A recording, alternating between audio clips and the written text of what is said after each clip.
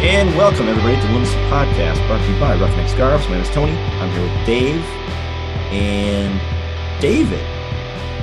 Dave Stevens, David Sterling. I am Tony Pervenanzi.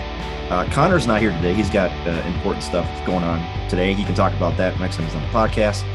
But we're welcoming back an old favorite, David Sterling, back to the podcast from his new digs in Fort Myers, Florida. David? Yeah. Welcome back.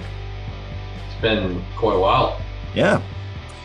So, David moved, like I've talked about on the podcast. David has moved to Florida, and he misses us so much that he decided he wanted to get back on the podcast on a more semi-regular basis.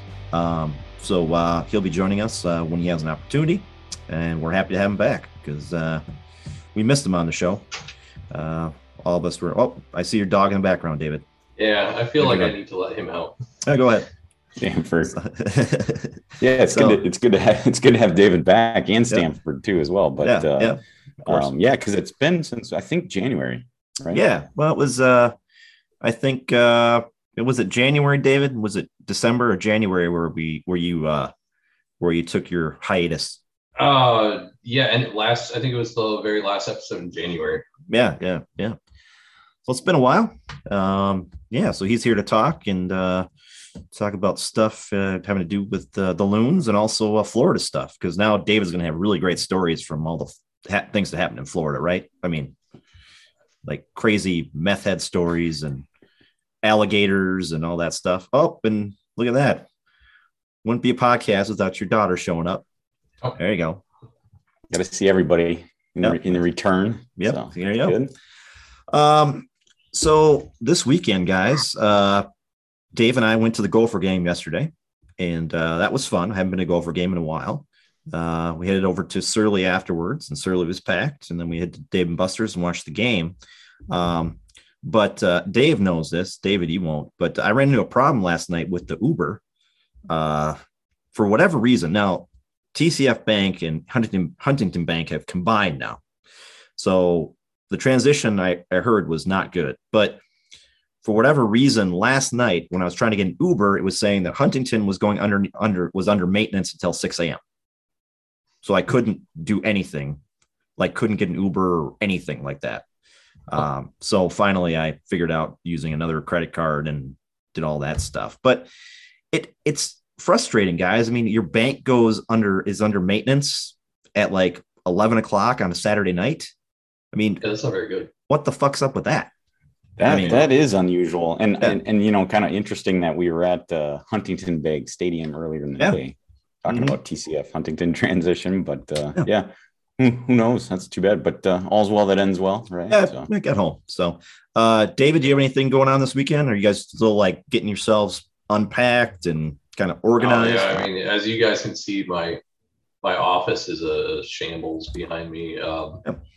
Yeah, we haven't been doing too much. I mean, we've gone to the beach quite a few times. We've had parents down last week and a half, 2 weeks. So weekends have been a little crazy. I hit up a brewery, which I've got a beer from yesterday. They had food trucks, which was nice. And crazy enough, it's about as far away from us as Blue Wolf was from me in Brooklyn Park. So not bad. Yeah, and this place is like outrageous. Like this could be very bad for me. Very bad. Yeah.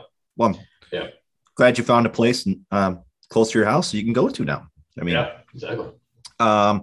Dave and I on the way down to the Gopher game yesterday, we're talking. The Twins already put out their spring training schedule for next year. So I think we're going to jump down there. Yeah, I think we're going to jump down there in March sometime and come down for a long, extra long weekend or something like that. Taking the sights. And you should try to hit up the Red Sox too. Yeah, exactly right. Yeah, hit both of them. Yep. Yeah. And I was asking Dave this, and do the Rowdies start that early? Do they start that lower league? I don't know. I can't think of when the USL Championship starts. It's hard to say. No. At the top of my head, I should look it up.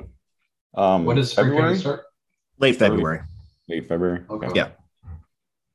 Gosh. Yeah, I think pitchers and catchers report probably more closer to the mid-Feb range, I want to say. Yeah. Because it's not long after the Super Bowl. I always remember thinking, wow, it's already pitchers and catchers reporting. So to look at that out. And plus, if you're talking about spring training for people who haven't been down there down to the I guess you just call it the Florida League, or it's either Florida or Arizona. But in Florida, I mean, if you're in Tampa or Fort Myers, anywhere, you can even catch, like, say, Twins on their road games when they go play other teams, because I mean, there's a lot of stadiums, a lot of cities very much in driving range. You're not driving across. Well, in some cases you might be, but they're all pretty in close proximity.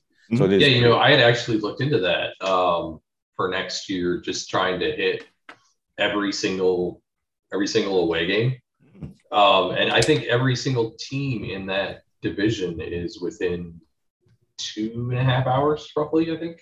Wow. So yeah, I mean, they're all really close. Nice. Yeah. So of course, we're going to come down there and do all that up. See the Twins play, see the Red Sox. Before we get into our beers, guys, I did want to mention, I know I texted you guys, I told Dave this yesterday. The new USL 2 team from Minnesota was announced. And I must have missed the announcement. It's St. Croix. Yeah. Is it Winona or Stillwater? Stillwater. Okay. Yeah. And I didn't even think they had a lower league team in Stillwater. So is this like a new team? I tried to look them up. I couldn't find anything about it. And I just thought it was interesting that you have a team, just, like Stillwater was getting a team. But I also understand why they didn't want to take like a Duluth or a Med City, which is Rochester, because then that lower league, that division in that lower league would be decimated. So I'm sure they didn't want to do that. So St. Croix is the new USL 2 team, which will be interesting. Close rivalry. I don't know. They might have like maybe at the high school stadium. I don't know. So I know Minneapolis is going to keep playing at Augsburg, which is fine, but I don't know. So that's your new USL 2 team in Minnesota, which is great. And speaking of USL, I had to look it up because I was curious myself. It looks like now, granted, next year could be a little bit different with regards to the schedule, but the USL Championship at least started this year right around May 1st, and there was a little bit of flexibility in that date, plus or minus a few days. But so it looks like they start later. So maybe it'll just have to be another trip then. Yeah, be able to hit it during spring training. But the Loons play down there in Miami or Orlando. Always another trip to happen. So that's true. Do you think they'll get back to more of a balance? I guess you'd call it balanced schedule with when it comes to Eastern Conference next year? I think they will slightly, because the only reason they're doing this is because of COVID. Yeah, right. They originally did that since obviously last year was travel same day, and then they just decided to maintain that just in case they had to keep that going, and then they didn't have to. So I would think they have to switch that up again. It's just too weird. Yeah. Playing like a handful of other conference games. Yeah. You miss out on you miss out on the Chicagos. You miss out on the Atlantas. Those are the two big ones from a Loon standpoint. And then all the other, you're right. All the other East Coast teams that you could be playing, that'd be fun for fans to see those teams in action against the Loons. So, hopefully they switch it up next year. Well, we are drinking. It is Sunday afternoon. No Vikings game today. Packers won. Big surprise. So let's start with you, David, because you got a beer, like you said, from Fort Myers. So I went with Fort Myers Brewing Company. They are actually the first craft brewery in Fort Myers, which surprisingly is not that long ago, only 2011. The brewery, just before I get to the beer, the brewery is very cool. They had, it wasn't anything, I guess it wasn't cool in the sense of its location was kind of like a warehouse type place. But they had 18 beers on tap. They had like 6 or 7 hard seltzers. They had a cider collab. They had a couple different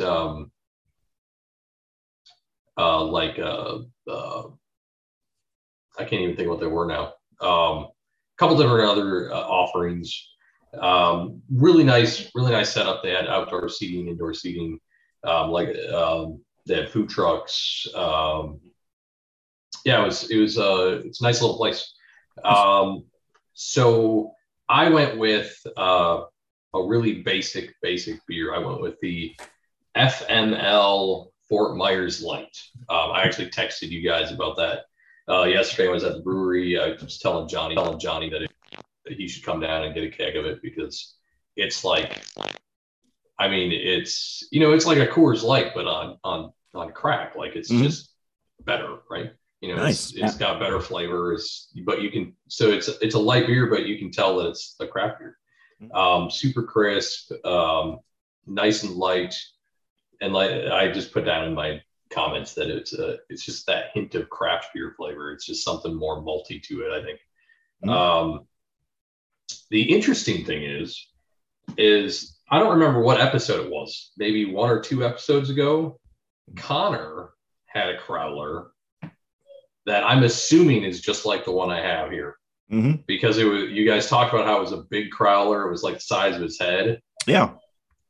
Did you guys ever research that? Because I didn't catch the whole episode. No, I think we kind of, I don't know. He was trying to, yeah, exactly right. There it is. Yeah, that's the crowler. So I researched it after, I didn't really think anything of it after the episode, but I researched it yesterday when they gave it to me. So there are 2 different crowler sizes. There's a 750 and a 32 ounce, which the 32 ounce is then a 946. Oh. So what we had in basically everywhere in the cities are 750s, and these are 946s. Okay, so they are bigger. Yeah, and they're basically the same price. I think this was like $2 more than we paid. Wow. At anywhere in the city. So, yeah, I just thought that was funny because she gave it to me at the brewery yesterday. I was like, holy shit, that's a big can. And then I remembered back that Connor had said that he had a bigger crowler from, I don't remember where it was. Yeah, it wasn't out. I think it was an outstate, out of the metro area brewery. And what's weird is when he was talking about it, it's like, I've never seen growlers like that, or crowlers like that anywhere in the metro. No, I hadn't either. So I was almost confused. And that's why I think on the episode, I was asking the question. Now, wait a minute. Are you sure it's just not a little bit taller than you're used to seeing, maybe a little narrower? Right, because I know, I've never seen essentially a liter crowler before either. Yeah. The 32 ounce. I mean, the only thing I could think of was that, is it 10K Brewing in Anoka, or is it Anoka? Yeah, Anoka. 10K, they actually have growlers and crowlers, but their crowlers are actually bottles. And so they're little mini bottles. That's the only thing I could think of that anybody doesn't need anything different. Because like I said, most times you go in for a crowler and it's the exact same size. It is what it is, right? Yeah. So, well, that's interesting. Well, good beers. Yeah. Great. See if Johnny can you ship a keg to Johnny? I don't know if we can transport that kind of thing by USPS or anything. Well, you got the Jeep now. You can throw it in the back of the Jeep and drive up here. It's fine. I suppose I could, yeah. You said the name of that beer was FML? Yeah. Now, does that stand for Fort Myers Light or something else? Well, so that was the interesting thing because Sarah actually asked me. She's like, what's this called? And I was like, oh, Fort Myers Light. And she's like, well, FML means something else. And I was like, I have no idea what you're talking about. Yep. And it apparently means fuck my life. Yes. Which I don't know, maybe that's what it means.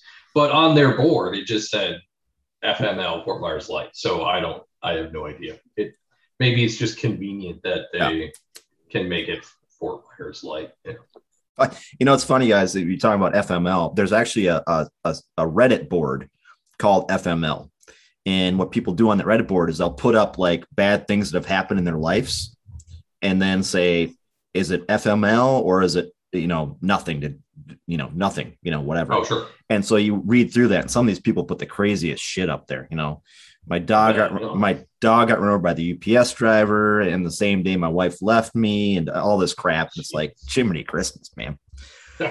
Crazy. So if you guys ever go on Reddit, look it up because it's actually a good read if you're looking for like a 5-10 minute time waster. But don't go too far down the rabbit hole like I have. I mean, there's some really crazy stuff on there. So, Dave, what are you drinking today? Well, I almost went with a new brewery for myself, just because I've only made one visit. Tony, actually, you were there with me on that day, but I got a beer from Bad Weather Brewing in St. Paul. Nice. So pretty local, and I don't know, for some reason, maybe just because I'm over on the West Metro, or I'm not looking hard enough, I for some reason don't seem to find these beers as often. Again, it could be because maybe I'm just not looking for it, but I went with their Ominous Double Brown Ale from Bad Weather Brewing. So so in no ways is that how I feel about the Loons playoff stretch, but it's an aptly named beer from Bad Weather Brewing called Ominous, sorry. And it is it's their double brown ale. So I'm kind of continuing on my brown ale little kick here last couple of weeks, and it's appropriate for us up here in Minnesota, maybe not so much down in Fort Myers, because it's just they call it one of their cold weather seasonals. And it does have that kind of just rich, I'd say malty flavor. Of course, like all brown ales, it's very nutty. And then they kind of describe it as, my palate's probably not so refined, but they describe it as having like hints of dates and raisins in it as well. And I don't know if I can quite pick that up, but I'll tell you what, it's really, really smooth. Comes in at 7.5. So it works. You want it to be a sipper, but boy, is it smooth. It's just a delicious beer. And it's one of those, like, you kind of wish you'd have it year round, but it definitely works great, in the fall, winter, cold weather type. So great beer. Glad to try another one from Bad Weather, and hopefully I'll get back there soon. Yeah. Before I get to my beer, guys, I did want to mention that Hammerheart Brewing up in the Northeast Metro wanted to do a podcast there. It didn't happen. Then they closed their brewery down. And they're trying to kind of rejigger what they're going to do, but they are now canning beer. So cans of Hammerheart are available in certain liquor stores. So I've been trying to figure out a liquor store near me that I can get it from, so I can actually talk about it on the podcast. Cause I don't think we've had a Hammerheart on the podcast before. So I'm trying to get that going. But, so if anybody's interested, look for Hammerheart in your local, liquor stores. Guys, I went with an old favorite because, well, I had a lot to drink yesterday. Dave can attest to that. We both had a lot to drink. Tailgating at the Gopher game 4 hours before the game is something for young people, not for older people like us. Oh, come on. It was only 3 hours of tailgating. Don't exaggerate, Tony. I haven't done that for a long time. So that was, sorry to interrupt, Tony. I did think it was kind of funny when earlier in the week and the day before, you're like, oh yeah, it's a 2:30 game. What time do you want to head down? And I think I didn't blink, and I'm like, oh, about 10:30, 11 o'clock. And you're like, what? Yeah. But at least we weren't the people opening up the tailgate lot at 8:30 in the morning. So. Yeah. And it was fun. It was a good time, and it was nice to see Colby and Colin and their parents down there. It was a great time. But again, I don't do that anymore. Like that's crazy for me. How I could still be standing at the end of the night was like amazing. Like I said, I went with an old favorite, the Castle Danger Cream Ale. It's from up there on the North Shore. Again, great beer. Talked about this before. Cream ale, it's good. Not too crazy with the alcohol content. Nice for a Sunday afternoon when you've had a bunch the day before. That's my beer today. Guys, we have two games to talk about. One crazy game that happened on Wednesday, and one not so crazy game that happened last night. Let's get into Wednesday's game, guys. It was against Philadelphia. It was at home. The lineup, before I talk about the lineup, we needed 3 points, guys. We needed this game to continue to kind of push towards the playoffs. Because if you look at the standings in the Western Conference, again, I've said this on the podcast for the last couple of weeks. It is so congested there at the bottom of the playoff line. It is crazy congested. So 3 points was going to be like something we had to get. And we're playing a Philly team that, guys, was doing pretty well coming into this game, weren't they? I mean, they were. Oh, yeah. I think they were on a 6-game unbeaten streak heading into that one. Yeah. So obviously, big stakes in this game. And we come with the lineup, guys, and guess what? Oh, look it's our front four that we like. Look, it's not really. It's not. Sorry. Quite, yeah. My bad. I made that mistake myself. My bad. Yeah, I remember during our text, you got me a little too excited because the front four that we were looking for. And my bad. They gave Robin Lod kind of the night off the bench and put Minnesota's own Ethan Finley in the mix. But everything else was the same, guys. We got the combo of Will Trapp and Hassani Dotson in the middle, the combination we like. David, you haven't been on the podcast for a long time. What do you think of the Will Trapp Hassani Dotson combination? Well, I think it's the best one we got. I love Ozzie to death, but seriously, I mean, I'm sure this is going to come up at some point. The guy has found a whole new level of energy for being his age and everything. But I just really like what Dotson and Trapp bring. They're really actually pretty similar players in the sense that they like to push forward. They like to get involved in the attack. Obviously, Hassani's much more likely to try to take a shot, get further into that maybe, I guess, final third. But and Will kind of hangs back a little bit and does take a shot every now and then. But I just like them. They're both would you say maybe more finesse players? They're not big. We're gonna muscle you off the ball type guys. They clean up well. They're pretty usually smart with their passing. I really like it. They're both crazy athletic. Like I said, obviously Ozzie just all of a sudden kicked it up another notch lately. But you know why, right? You know why, right? Yes, right. I sent you guys a text. It's Nugenics. That stuff you see for Frank Thomas is always talking about, where it gives you virility and energy and shit. I swear to God, he's taken Nugenics. I swear. Well, he looks spry. He's doubling the dose if he is. Yeah, he looks very spry. If that stuff actually works that good, it probably should be on the banned substance list because that would be a huge competitive advantage. But I might start taking it if it works that good. I mean, come on. Yeah.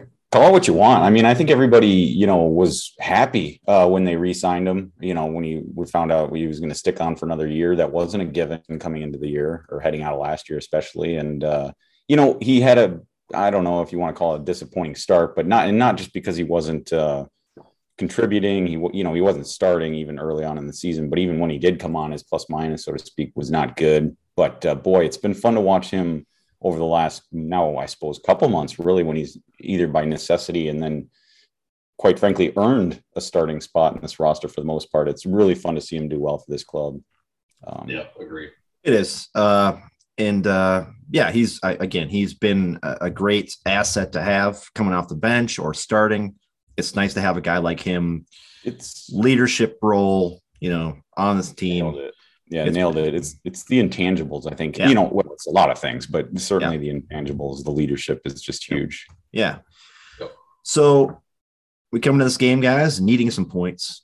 And right off the bat here, guys, there was some, I think, if I remember correctly, Philly was really on the push in the beginning of this game. They were really, getting out there and making plays. Which was kind of, I don't know. I was a little nervous. I thought we were going to give up an early goal because it just looked like they were more primed for this game than we were. I guess maybe I have a different feeling from it. And maybe it's just maybe it literally is that a feeling from that game. And I think I had a couple statements that I made during the game. I think it was an entertaining game. It was a little back and forth, but I certainly think that Minnesota looked good for the most part. Did they look great? No. I mean, it was the class. I think it was the classic. What I'm getting at, it was the classic. Okay, Minnesota had some decent possession. I saw almost immediately I thought their passing was significantly better than it had been in previous matches. But again, it's the old can't finish. Can't have that finishing quality in the final third, and that was evident. And that's how the pressure starts to build as you get 20, 30 minutes into the game, where I think Minnesota had some opportunities where they could have done better, but they didn't capitalize. And so here, you just get later and later into a game at home where we know the recipe for success for this club has been scoring early and often, if possible, at home, and they weren't able to do that against Philly. So that was the thing that made me feel nervous, even though I still kind of felt okay about the club and how they were playing early in this one. Yeah, I think going into the match for me, in fact, I think maybe after the Colorado match, I even brought this up that Philly was going to be the tough match. All the games that we had, that was the one game that it's like, Philly was on that unbeaten run. We've never beaten them. In fact, that was a barn burner the last time at Allianz. It was just kind of one of those games that I was like, they're third in the East. I'm not even sure we belong. I think we were at fifth at that point. It was just, I kind of went into that match thinking, if we get out of this with a point, fantastic. So for me, I thought the match unfolded pretty much the way that I anticipated it. Philly definitely had more possession. They definitely seemed a bit more wanting of a goal. Yeah. And I agree with Dave. I think we had some opportunities that we squandered. But I do think we were a little bit crisper. Of course, we were coming off of some of the bad passing in previous matches. So that wasn't that difficult to make look at least better. But I thought I wasn't too worried because I think I expected it to be the way it was. And I thought going into 30, 35 minutes, we were doing exactly what I probably would have wanted the boys to be doing. Sure. So I maybe was feeling a bit more positive than what I had initially started the match at, especially once we hit about 40th minute. But let me ask you guys a question before we get into the goal scoring here. Does it seem to you guys like this year the team has been kind of unlucky? And if that's the case, doesn't luck kind of balance itself out at some point? I mean, I've seen some shots they've missed, some opportunities they've had where it seems like they're just a little bit off. And I'm putting it towards the unlucky side of it, And my sense is at some point during the season, being lucky and unlucky kind of balances itself out. So you're going to get some more lucky calls. So there's that kind of thing. Do you guys think that's what's going on? That's interesting. So Tony, basically what you mean is a regression to the mean is what you're saying. Exactly right. Yeah. And so, and I wish I had the numbers in front of me, but so I guess the one thing you could probably do to kind of summarize that, or actually have something to back up this conversation, maybe we can at a later point, is like what would be Minnesota's expected goals over the season, compared to, actual goals scored. Yep. And that's a little bit of a tough one. And I think we started, they ended last year, started this year was one of those things. I think they led the MLS. We talked about it long ago, but they led the MLS in like hitting the crossbar. Yeah. And so I definitely think you could call that unlucky, because you're talking about, a ball like that could go either way as far as when it hits, where it hits. So certainly I know there was definitely some unlucky. There was they've had bad luck. I would agree with that, but I don't know. I think it's more of the team gelling and feeling itself out a little bit. I have a hard time calling this team unlucky, to be honest with you. Well, I wouldn't say they're unlucky. I just said there's been a lot of unlucky things that have happened during this year. Shots missed, miss-hitting shots, passes, bad bounces, things like that. And in every sport, there's, you go through an unlucky streak, and it usually balances itself out, comes back to the mean, at some point. If that's, if that's the case, then I'm hoping that maybe it'll adjust itself here in the next couple of weeks into the playoffs. Maybe. I think I like the idea that we're unlucky, but I take it from a different perspective in the sense that we're unlucky with kind of how the season has played out in terms of personnel. We've had, obviously we had the shit show that was Avila. We've had injuries to Franco, to Ray, those are the two big ones that I'm thinking of. We've had obviously international duty for Lud. We've had international duty for Lud coincide with injuries to either of those two players. That's kind of how I look at it. Obviously injuries are injuries, and we ended up obviously firing people that were involved in fitness. I think that if you want to look at it from a luck perspective, that's how I see it, because we went 4 games before we really have finally gotten to see our front four play significant time together. I got into it with, I think he listens to the podcast. Somebody on Twitter this morning about this. He was going after Unu, and I'm like, damn, he is not. I mean, one, he's a striker, and strikers are crazy, but he's not been able to play with that core front three, really at all. So it's like you gotta consider the fact that we have had inconsistent 11 through literally the entire season, due to things that are really beyond our control. So I agree 100% that I think there's an element of luck in sport. I think we have been unlucky, but I don't know that I necessarily go the direction of shots. The passes have been just a step off. I think that has a lot to do with training, but it does kind of move into the communication that we haven't had because they haven't been able to develop that chemistry because of all that other stuff. Yeah. So, I agree. I think there is a bit of luck involved. Yeah, that's a good way to put it.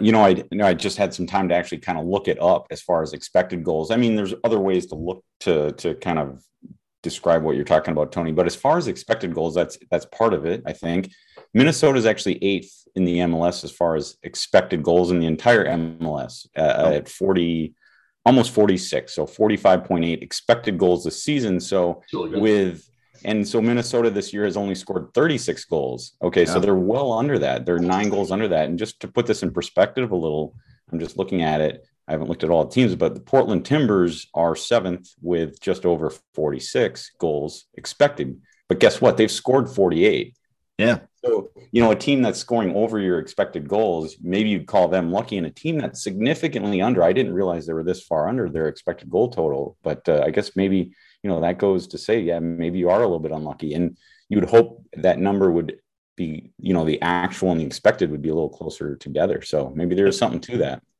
Well, again, it's an interesting thing to kind of ponder coming into the end of the season to see what kind of shakes out. But speaking of Adrien Hunou and goals, we did get the first goal of this match, guys, in the 41st minute from said Adrien Hunou.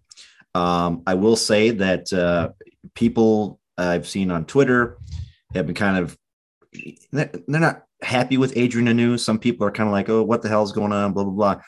I always like to point out the Robin Lod thing. Remember Robin Lod when he came in here? Right away, people were like, well, he's not fitting. Things aren't going as well or whatever. It took him a little while to get into the swing of things with this team. And look where he is now. Adrien Hunou, I think, is actually ahead of the curve in terms of being good on this team. And he's a striker. He's scoring goals. What else do you guys want him to do? I don't get it. So he scores in the 41st minute, guys. I think it was assisted by Franco Fragapane. Did you guys jump off the couch when Hunou scored this goal? Because it was That was the thing about we'll get into it, but this game was full of, this one was one that made me jump off the couch because it was just a thing of beauty. I think this actually might be a 2-assist goal, starting with Reynoso, but Frank Capane, he just threaded that pass into Hanu. But how beautifully. How bad do you feel for that defender, though? Do you see how close that defender got to intercepting that pass? I mean, it was like he threaded the needle on that. That defender has to be kicking himself if he looks at the highlights of this, because he was right there. And Fragapane got it right in Hanu, and Hanu hits it into the left side of the goal. And guys. Well, and even how close the keeper was to making the save. I mean, if you want to talk luck in soccer, that's both the assist, second assist, and the actual goal. Yep. I mean, literally inch, and it's different. Inch for two separate players, and it's completely different outcome. Exactly right. Yeah. Exactly right. So, guys, kick out the scoring there. So what do we always say? We always say that we score first. More than likely, we're going to win the game. I mean, that's the way we play it. We feed off that first goal type of deal. And the other thing is, I believe that Connor had mentioned this episodes ago. Death taxes and us scoring first and allowing a goal very soon after. Oh yeah. That always happens. It's always that's the way it is. I mean, it's like, I don't get it. It's like we shut down. It's like we're still like celebrating the goal, and we give up a goal like right away, which we did. And was the 45th minute. We were trying to get into halftime, being a goal up, and you give a goal. You give away a goal here in the 45th minute, guys, and it's got to be a real like downer for the team. I mean, just takes all the air out of the stadium. Yeah. One real quick, I know we're moving on. I want to credit Gasper. He was playing well up the left wing on that first Minnesota goal by Hanu. And the pressure that Gasper put on there to create I guess you'd call it turnover block, whatever you want to call it. That was outstanding to see him down there doing the work. And we don't have Connor on the podcast, so his dog can't bark when you say the name Chase Gasper. Yeah, that's good. But and then Tony, transitioning to your next point. Yeah.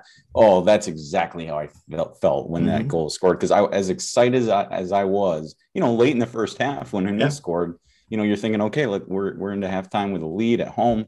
Fantastic. And it's just a letdown to see. And unfortunately, I don't know, looking at was it Gazdag scored for Philly, and just looking at that, it was just unfortunately defensive mishaps, I guess. I think Frank Metnier on the right side actually made a play on the ball, passed it off to, I forget who he passed it off to. Finley, and then started making a run up the field, and then so was it Finley's turnover that kind of led to the goal, because Metnier was already streaking down the sideline, so he was out of position on the right side. And I think Will Trapp tried to come back, and take his place on the right wing right back. But just defensive mishap really there that led to that goal. Yeah, and I think that's what's been so frustrating about this team for me is it's these simple little giveaways, little hiccups. We've seen it often with Franco. We've seen it. Trapp's done it sometimes. Metnier's been really bad with it this year. In this case, it was Finley. And honestly, that whole sequence, Metnier and Finley were like, maybe 5 yards apart from each other. And it was just a messy, I believe there were 3 or 4 Philly players in there. Yep. It was just a really messy area. And it wasn't a good place to be passing. I don't know that Finley was entirely looking for it. I think the communication just wasn't there. And it was a cheap giveaway that we've seen so often. And what happens on those cheap giveaways, probably 70% of the time, it ends up being a goal. Yeah. Yeah. You're right. And Fragapane has had a lot of cheap giveaways this year. I will say that. As much as he's been good, he has had some really bad areas where he's given away the ball. And it's like, what the flip are you doing giving away the ball right there? It's just it's frustrating sometimes. But guys, going to the half 1-1. I guess my big thing coming out of the half is we got to score early, got to get that the pitch kind of tilted towards us again, got to get the fans going again. It's a Wednesday night game. I don't even want to talk about the fact that there weren't as many people in the stands as would be expected, and that had a lot. It was a light crowd. And there's some contributing factors there. I'm not going to get into all of them, but one of the big factors I think was it was a Wednesday night game. It was cold. It was a rainy day that day. I mean, people are on MEA vacation. The kids are all out of school, so whatever. But we need to get that crowd back in. And so it's basically, the game is essentially, instead of playing, two halves, you're playing, 1 45-minute half. And so the game's starting over, That's right. It might as well be 0-0, not 1-1. So yeah, you're exactly right, Tony. And unfortunately, guys, the Union get in first here and in the 54th minute, which was a weird kind of goal. It was a corner kick set piece.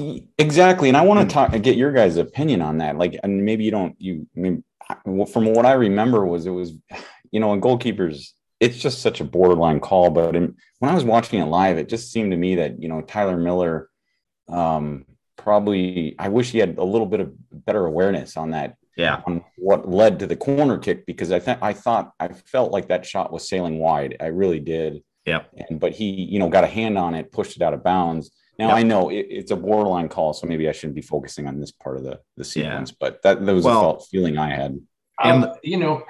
My issue was I'm actually watching it again right now because I'm trying to figure out why Chase Gasper and let's just leave it at that. Why Chase Gasper is way inside the box. Yep. Because ultimately it ends up being Boxy's miss. He was not marking his man at all, and he couldn't get to that initial header. And then that ended up being that little loop-de-loop that Tyler can't handle fully. Yep. But it all starts because Chase is probably, 8 yards further inside. And I get that maybe they do something with their man marking, Chase being the size he is, maybe he's supposed to be, more interior. I guess I just haven't noticed that before on set pieces, specifically corners, that he's way inside the box and Boxy's left out towards the front post to guard someone else. And it just felt like it wasn't quite. I mean, one, it's not really something you expect Boxy to do. Like, it seemed very unlike him to leave his man that wide open. So it just felt like it was a little weird, like somebody wasn't where they were supposed to be. Mm-hmm. And I've bagged on Chase a lot. He's done very well this year, though. But that just seemed like Chase wasn't where he was supposed to be. But I guess I don't know. It was a weird sequence altogether. Set pieces have always been bad for us. And weird. It just was messy. Weird sequence, and Tyler doesn't get enough on the ball to push it back over the net, which is what he was trying to do. And unfortunately, it flutters into the other side of the net, and there's a Gazdig right there to put it in the header, and that's that. I mean, again, for his that was so. I guess that was a brace for Gazdig then, and then I don't know it was. I don't know if I'm gonna knock Canoe, but after his nice goal early, but it just seemed like he kind of gave up on the play a little bit, marking that. But it's hard to say. It just looked weird. Well, anyways, guys, unfortunately, that puts us down a goal, which sucks because that's just like air out of the stadium even more. But help is on the way, guys, because in the 61st minute, our man Robin Lod comes in for Ethan Finley. And 2 minutes later, guys, he scores a flipping goal. I mean, and I thought that this one was crazy because Finley, and no disrespect to Finley here, I think I wouldn't say he played poorly overall, but he just prior to that substitution, Finley kind of missed, at least I wouldn't say a great chance, but he missed a pretty significant chance. I think he sent it well high and wide. So Yeah, the goal here by Robin Lod is actually based off of, I mean, just pressing up the field, guys. That's the whole reason this play happens is they are pressing high up the pitch and they get a turnover and Robin Lod puts in the back of the net. I mean, I love it when this team does the high press on the pitch. I love that. It's a great, yeah, it's great. Yeah. And they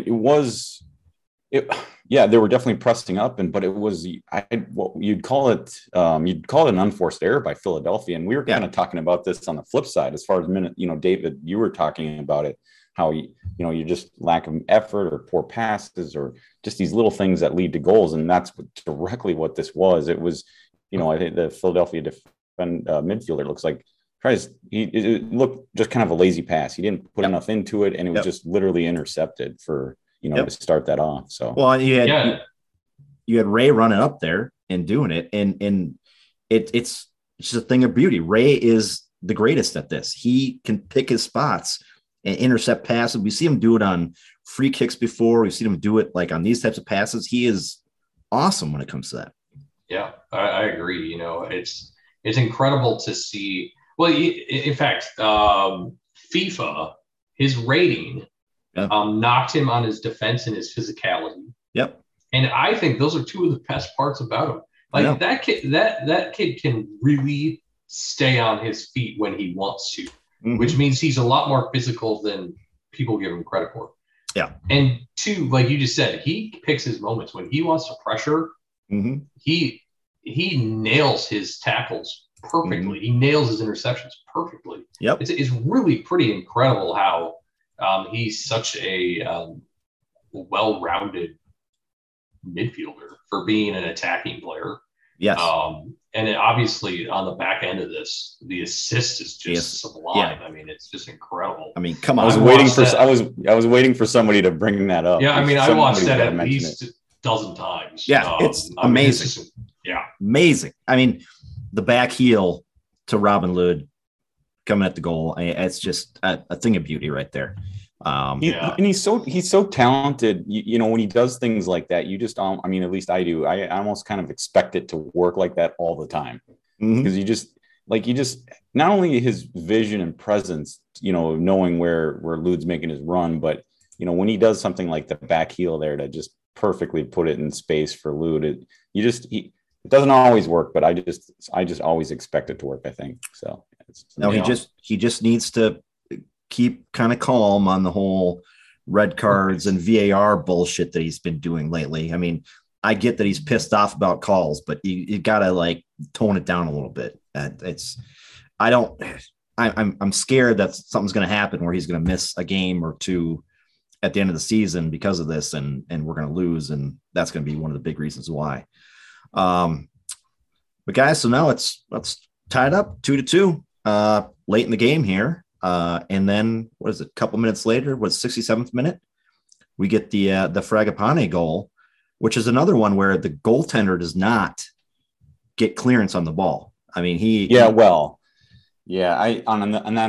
that goal, Franco's goal. I mean, I think 100% Hunou buries that shot in the upper corner. Yeah, if the goalkeeper, I mean, he credit the goalkeeper in that situation because I'm sure Hunou would have scored. Yep. And that would have, I don't know how he could have possibly grabbed hold of that one, and prevented the deflection. I don't think he had any chance. He was lucky to save Hunou's shot.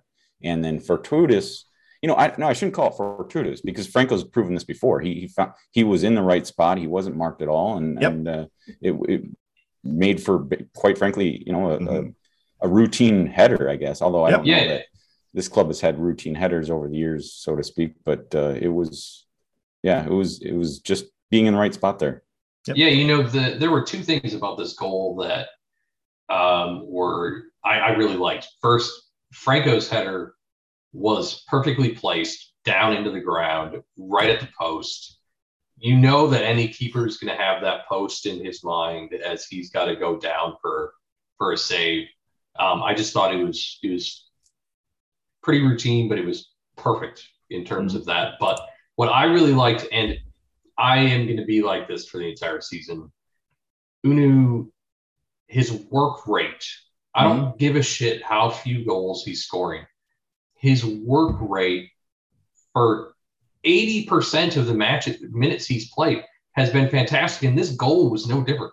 Mm-hmm. This goal occurred because Unu did not give up in the box. He worked his ass off, recovered, got repositioned, did a little stutter, and then fired a laser that caused a rebound. I mean, he is the reason that goal happened, even though he's not going to get credited in any way, shape, or form. Yeah, if he wasn't there, if he didn't do what he did, that it's still 2-2. I mean, plain and simple. Exactly right. And I think that's the thing that people need to calm down on Adrian Unu. They've got to just understand that there's these strikers, they have mental yips. They got to get through things. They got to work through things. It might take longer than you want it to, especially when their price tag's usually the highest. Mm-hmm. But he's doing the shit that he needs to do to be our 9, to be our starting 9. And it's just a matter. It's going to click. It's going to click. I think I haven't seen enough people talk about that. Kinger, I think, mentioned it. In fact, I think Kinger actually said it was Hassani Johnson, I believe, on the broadcast. Yeah. But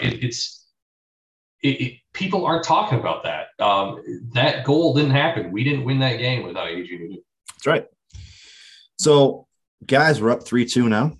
So we can celebrate because we're going to win this game, right? I mean, it's a done deal. He starts emptying the bench a little bit. He brings in David's favorite player, Adi, comes in. Joseph Rosales comes in. Reynoso gets a yellow card, which we found out later that it was not accumulation. So he will not miss he did not miss last night's game, which was good. But guys, before we get out of this game, guys, let's talk about what happened in the 77th minute with Roman Métanire and the red card he got for throwing the ball at, I don't remember who it was, but Wagner, right? Wagner. Wagner went down like he was shot by a .45 caliber pistol. And reality is just he couldn't catch. Yeah, exactly right. Exactly. I guess he wasn't expecting that ball to come in to his head, but yeah, I think he would definitely call it great acting, of course. But acting or not, I have a hard time arguing the red card.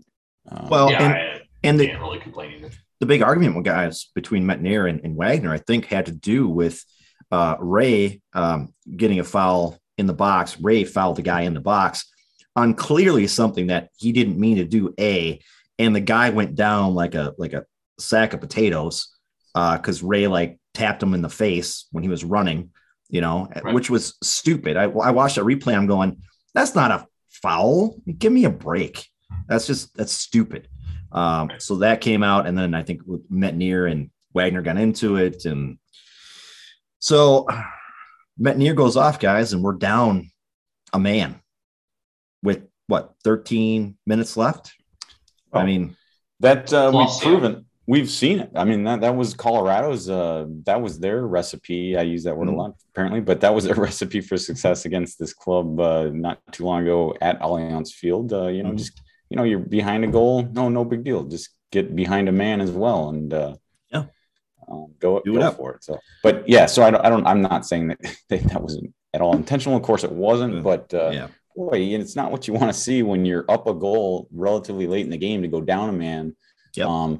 I said earlier on that, we were talking about that Colorado, it doesn't necessarily mean that it's a death sentence, especially in a situation where you have a lead late in the game, because, okay, fine. You might not be able to press as much as you were earlier, but having 10 men on the field doesn't prevent you from playing defense, and that's really essentially all they needed to do at this point with a goal lead at home. So it's not a death sentence for, people new to the game might not realize that. That's one of those things that I used to think that, you're down a man, that's, you're done. You're giving up goals, but clearly not the case, especially with a lead, and you can just play defense. But it's not to say that Philly didn't have their chances in those last, They did 10, 15 minutes. Definitely did. But guys, we come out of this match with a win. I mean, we get through that, being a man down, come out with a win, get 3 points.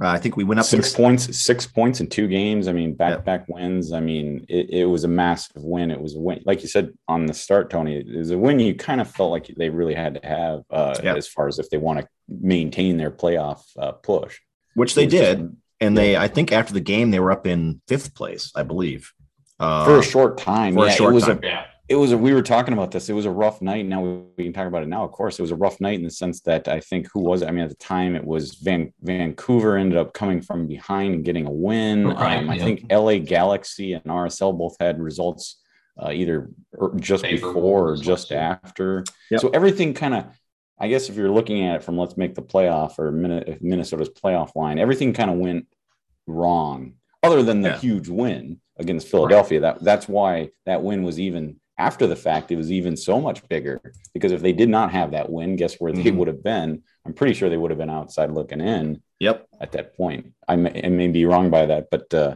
bottom line was it was a massive win when everything else was not going in the Loons' favor as far as the standings are concerned. Yeah. Yeah. So we get out of there, guys, and good 3 points. Now on to last night's game, which is another big one against LAFC. Again, LAFC is below us in the standings, but a win by them would put them up there. We need points. They need points. Everybody needs freaking points.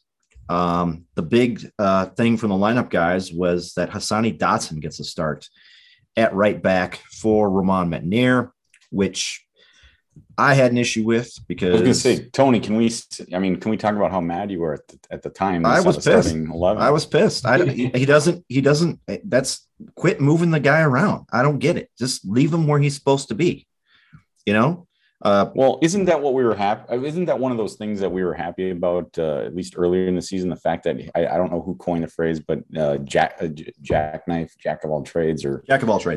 Jack of all trades, basically where, we've seen him start all over the pitch, basically not totally. He hasn't started in goalkeeper, I don't believe, but he's been all over. I mean, that's one of his qualities. He can come in late in games and obviously he's getting more and more starts when since he's been healthy, but it's just, I think where you're going, Tony, is the success that Dotson and Trapp have had in the defensive mid.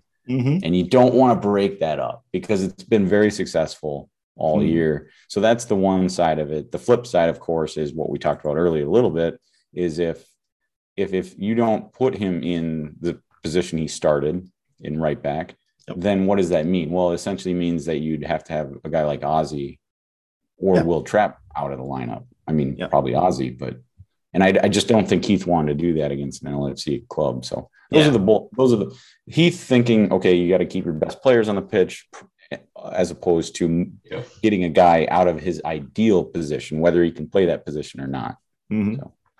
And then again, I'm just frustrated by it. I know people have different opinions. I just think he needs to stay where he's at. So the other thing too, guys, is Robin Lod gets a start. So we have the top 4 going again, which is nice and needed.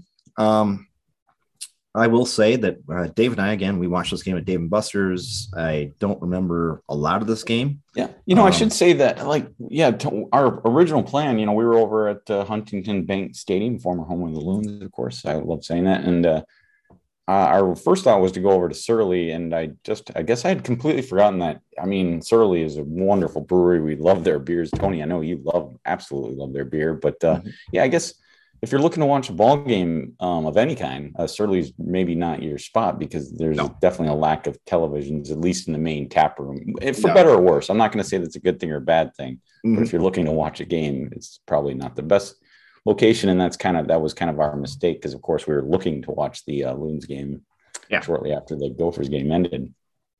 So this game, guys, I know I see that we had a lot of attempts in the first half. I mean, David, seriously, did we have that many attempts that were saved? I mean, I don't remember offhand how many. Looks like it was quite a few. Yeah, so obviously we were getting up there and putting the pressure on. I'm seeing like 8 or 9 here in the first probably 25 minutes, which is amazing. Unfortunately, guys, it's the goal in the 32nd minute that put us down. That was a yellow card by Will Trapp right outside the box.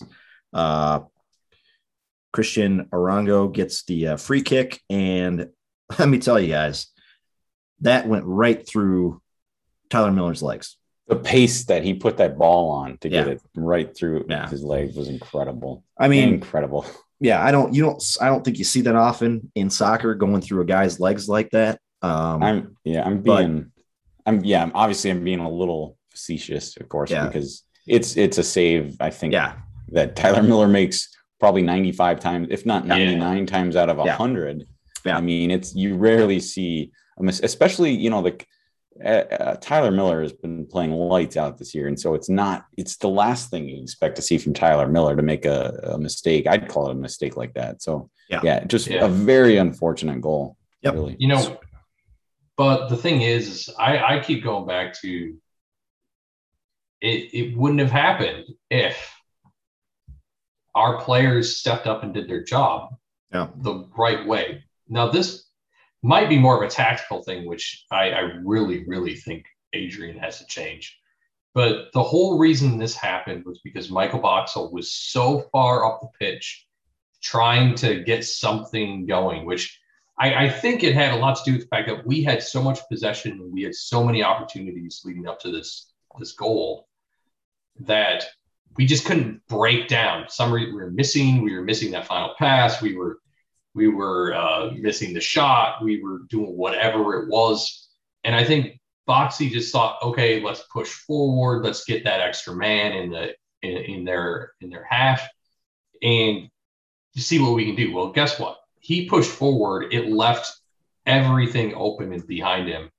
And Trapp had one option. It was let him go and be one-on-one with Miller or foul him. And he literally held up his hands in the motion of a card to the ref. He knew it was a card. He's like, give me the card. Yep. He knew what was happening. Yep. And it wouldn't have happened if Boxy would have stayed home. And we've been notorious for doing that this year. And I don't know if it's tactical. If it's not tactical, then it's on Adrian to fix it because he's letting it happen. Yep. And Miller doesn't make those mistakes. The professional keeper should never make those mistakes. But I think we focus too much on the fact that he made the mistake and not on the fact of what caused that to even happen. Yeah. I mean, it's never been a situation to begin with. I like Tyler Miller a lot, so maybe I'm being a little bit biased, but it's just, for me, I look at it and I say, Boxy's too good to be thinking that we need to have a goal. I mean, we didn't need one. I mean, it's great to have a goal early. And it's great to have a goal, that first goal, because we seem to do better, in terms of the outcome. But it's like, shit happens. Sometimes you're unlucky. Like we said before, we had all that possession. We had all those shots. It just wasn't going in. Yep. Just let it run its course. Don't pressure everything into getting something that we don't necessarily need right this moment and then causing that to happen. Yep. We should say, we didn't mention it, in this game, both Carlos Vela and Atuesta missed, another match. They missed the prior match against Dallas. And so Arango, and is it, I'm sorry, I should know this, but I don't off the top of my head. Is it Chico or Chicho? It's on his jersey, but I think it's Chico, but I could be wrong about that. Anyways, point was that Arango was basically, I think Minnesota, you get two games at home, and Philadelphia was in the same stretch. I think that Philadelphia was in the middle of, a second away game in just 3 or 4 days. And same goes for LAFC. They came off a win, although they got the win, but they were on the road against Dallas. And Arango was, seeming, I didn't watch the game to be clear, but Arango was all of LAFC's, attack and offense, scoring a couple goals, giving them, I think, a come from behind 3-2 win in Dallas. So credit to him, I guess, even though I kind of want to credit Tyler Miller on that one, but it's so guys, we're down a goal, we're at home, we got to get something going here. Unfortunately, guys, we don't score the rest. The first half, there's no score for us. we're getting chances. We got opportunities. We're not putting the back of the net. It's just not coming. We go into the second half, guys, and again, we're doing our thing. We're trying to get it going. Nothing's happening. You're getting close to the end of the game. And then in the 65th minute, this is why Dave wanted Ozzy to start, because Ozzy scores a flipping goal. I wasn't expecting him to score a goal. You're right. Yeah.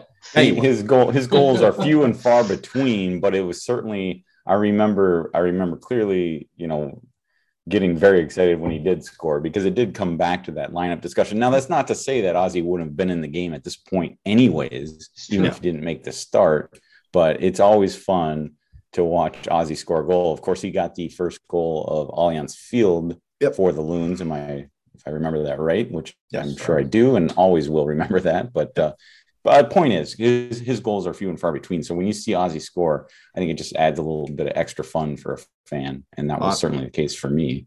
On the rebound from a Reynoso free kick. And great free kick. Yeah, great free kick. And he gets the rebound, puts in the back of the net, guys. And fantastic. And we're back. People are getting excited at the game now. We're all, happy. We're gonna win this game, right, guys? I mean, you guys thought we were gonna win, right? Didn't you? I mean, at that point, yes. All of a sudden, you go from being down. You get Ozzy Alonso bails out Tyler Miller and the rest of the club, and you still got plenty of time left in the game, which is certainly I did. I'm optimistic always, and so I thought, here we go. Plenty of time, but guys, it wasn't to be. No more goals were scored the rest of the game. Not that there wasn't tries. There was again, we had opportunities. This whole game, we had opportunities. But no, couldn't get it. LAFC couldn't get one, and this game ends in a 1-1 draw. So we get a point out of it. LAFC gets a point out of it. But the problem is, guys, we really needed that 3 points in this game. I mean, we needed. Well, no, wait a minute. Now here you go. Now, wait a minute. I'm going to stop you right there, because this, first of all, let's say this: Minnesota in their last 3 games, of course, last 3 games they got 7 points. Out of possible 9. That's pretty decent. Yeah. And also, what I mentioned, after the Philadelphia game, everything kind of seemed to go wrong. Yeah. For Minnesota, as far as that playoff line, this was the opposite. If you look at some of the results of the previous night, exactly. Now, there's 2 ways to look at it. Like, as far as playoff standings above that playoff line, the results actually did go in favor of Minnesota this time around, more or less. I guess if you're talking about just making the playoffs, but I guess, Tony, to your point, you're probably looking at it as more of a bit of a frustration, because the fact is, if they could have pulled off a late winner. Then where would Minnesota be in the standings right now? In 4th place. They'd be in literally 4th place. So that's the frustrating part about it. Yes, I see what you're saying. Yep. I think 2 things that I get from this game. First off, I think there was a shit ton of swagger in this game from Minnesota. I think it was a game where they came out of Philly or Philly match, feeling really confident. They just couldn't get the chips to fall in this match. That bodes very well for us, I think, against Vancouver, as long as they can maintain that momentum on the road. Yep. I think that's fantastic. The second thing that I get from this game is that it makes our chances as far as playoffs go a little bit more defined. Like, I think, we have, it's going to be pretty hard to drop below that playoff line, except for Salt Lake has the tiebreaker. We both have 12 wins. So Salt Lake's got that tiebreaker. But when it comes to what we look at above us, just because if we lost to Vancouver, that doesn't mean we lose playoffs. Yep. If we draw Vancouver, we keep playoffs. Yep. If we win in Vancouver, we leapfrog LA. Mhm. LA has, if I remember correctly, let me look at my notes here. LA has the toughest match against Sporting Kansas City coming up. Yeah. So that's a huge benefit for us. If we win in Vancouver, we're now 13 wins, which means we've got the first tiebreaker down with Galaxy. But then if that comes up, but then we'd also have the second tiebreaker with goal difference with LA as well. So I think, the draw with LAFC wasn't fantastic, but it wasn't bad. It's not the outcome that we should have had, because the way that we played overall, we were just missing that final pass. We were missing that shot. The swagger was there, the confidence was there, the drive, the play was there. There was some communication issues with Unu and Lud on a particular play. I saw some with Ray and Unu, and you can tell it's a kind of a theme. He hasn't gotten to play with these guys enough. It's that consistent lineup. But I think all of that stuff's kind of getting together. We've got 2 matches left. One that personally I think we got to win in Vancouver. I don't think we have a problem with them. If we maintain what we had, that falls on Adrian Heath, in my opinion. He's got to maintain that level of hip hip hooray type mentality through Wednesday to get them on that same mentality that they had last night. I think for me the outcome wasn't spectacular, but there are so many positives that I'm gonna throw something through my TV if we lose Wednesday, because we're just so on that track, and to lose now Wednesday would just be heartbreaking. I totally agree. And I look at a perspective as looking at the last 3 matches, getting 7 points. It's not, it's not perfection, no, but you're doing, the team is doing what they need to keep this run going. And at least I loved how you put that there. There is some momentum. You didn't lose that momentum, by coming back and getting the draw. You didn't lose. Certainly if they would have lost 1-0 at home, that kills everything. The result last night did not kill the momentum that this team has. And I love how these games are so big. They're all massive games, and we knew it would be. We've known for a long time that this is going to be like this, and it just is what it is. And I love the fact that Sterling, the way you put it, is they still have the momentum, and why not? Why not go up to Vancouver, a place that they got robbed? Was it back in late July or early August? A lot of us feel they got robbed by a late decision, penalty kick decision.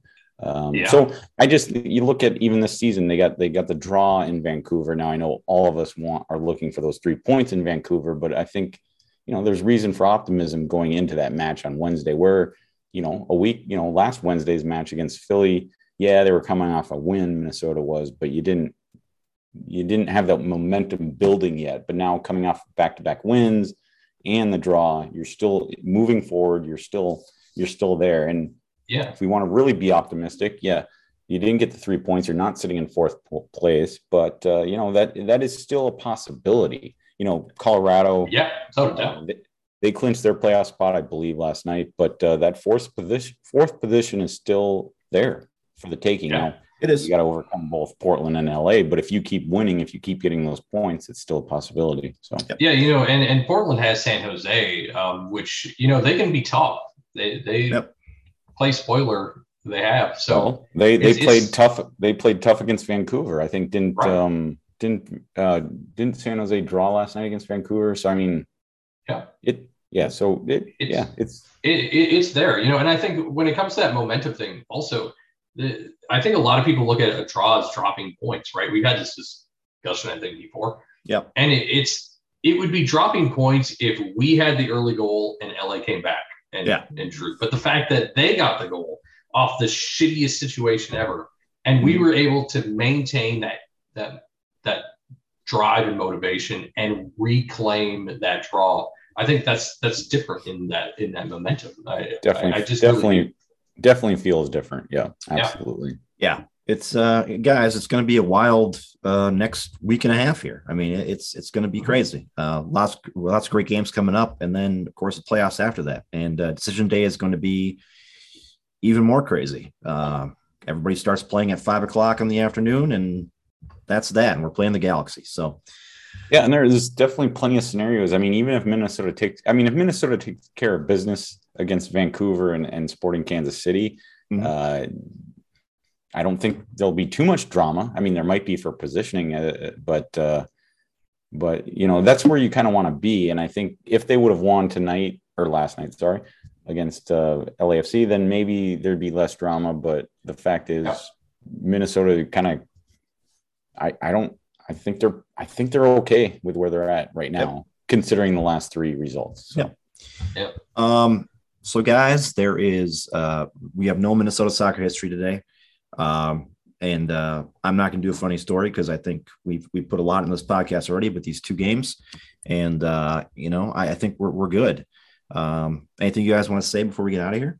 Well, I have a quick question. This is going to take 30 seconds. I don't want to put Sterling on the spot, but just now that you've already talked about the fact that he's in Fort Myers, Florida, you haven't been there too long, but if you could.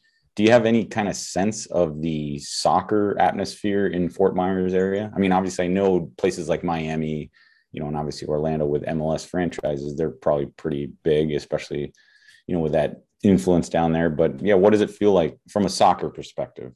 I mean, first off, the diversity here is outrageous. Especially Haitian, Cuban, Guatemala. There's a lot of Guatemala people here. I think that from what I've seen a lot of the standards, Real Madrid and Barcelona stuff. Actually, yesterday at the brewery, there's a guy sitting a couple tables away that had a Germany shirt on. And I had to text Johnny about that because I thought it was interesting. There's actually an ice cream shop of all things in Fort Myers that is just covered in soccer scarves. Yeah, you sent us a picture of that. Yes, that's right. That's I mean, just everything, MLS, European national team stuff. I haven't gotten out enough to see. There are two youth academies here. I think one of them was tied to the old development, U.S. Development League or system. So there is some soccer here. I haven't gotten out enough to really see how much is here, but there's definitely something. So yeah, that's about all I can answer with. Good answer. There's a Loons fan in our neighborhood. Well, nice. Of course, that being me, of course. But I was going to say other than yourself. Yeah. Okay. That's but at least. And we saw on Twitter you're flying the. I don't know if it was on Twitter. I'm sorry, but we see you're flying the flag. I don't know if it was. Sorry. Anyways, we do know you're flying the flag. Yeah. The nice thing is down here you only have one license plate, so I have a Loons plate on the front of my Jeep. Nice. Yeah. I mean, there you go. If there isn't culture, there might be sooner or later. All right. Yeah. So again, it's great to have David back on. Like I said, he'll be on here regularly whenever he's got time, talking about the Loons. I didn't tell Sarah that I was going to be on the podcast until literally last night. Oh. And she was like, "Oh, okay." So, I mean, at least I don't feel like I have any anti-support. So yeah, there you go. I'll be on whenever you guys want me to. Yeah, well, of course. I think the big thing I told you, Tony, I think it was I just wanted to kind of I was interested in getting back on it once I got settled down. Yeah. And now that we're in our house and obviously not too settled in my office, but that's really it. Yeah, I think I'll be on more. Good. And Connor might be on next week. He might not be. that has to do with he's got stuff going on. So, like I said, we'll let him talk about that when he's on the podcast in the next week or 2 or 3 or whatever he wants to come back on. But I do want to say thanks to our sponsor, Roughneck Scarves, official scarf supplier to MLS, USL, and US Soccer. Get custom scarves for your group or team at roughneckscarves.com. For myself, Tony, for David and Dave, we'll talk to you guys in about a week. See ya. Oh, Loons.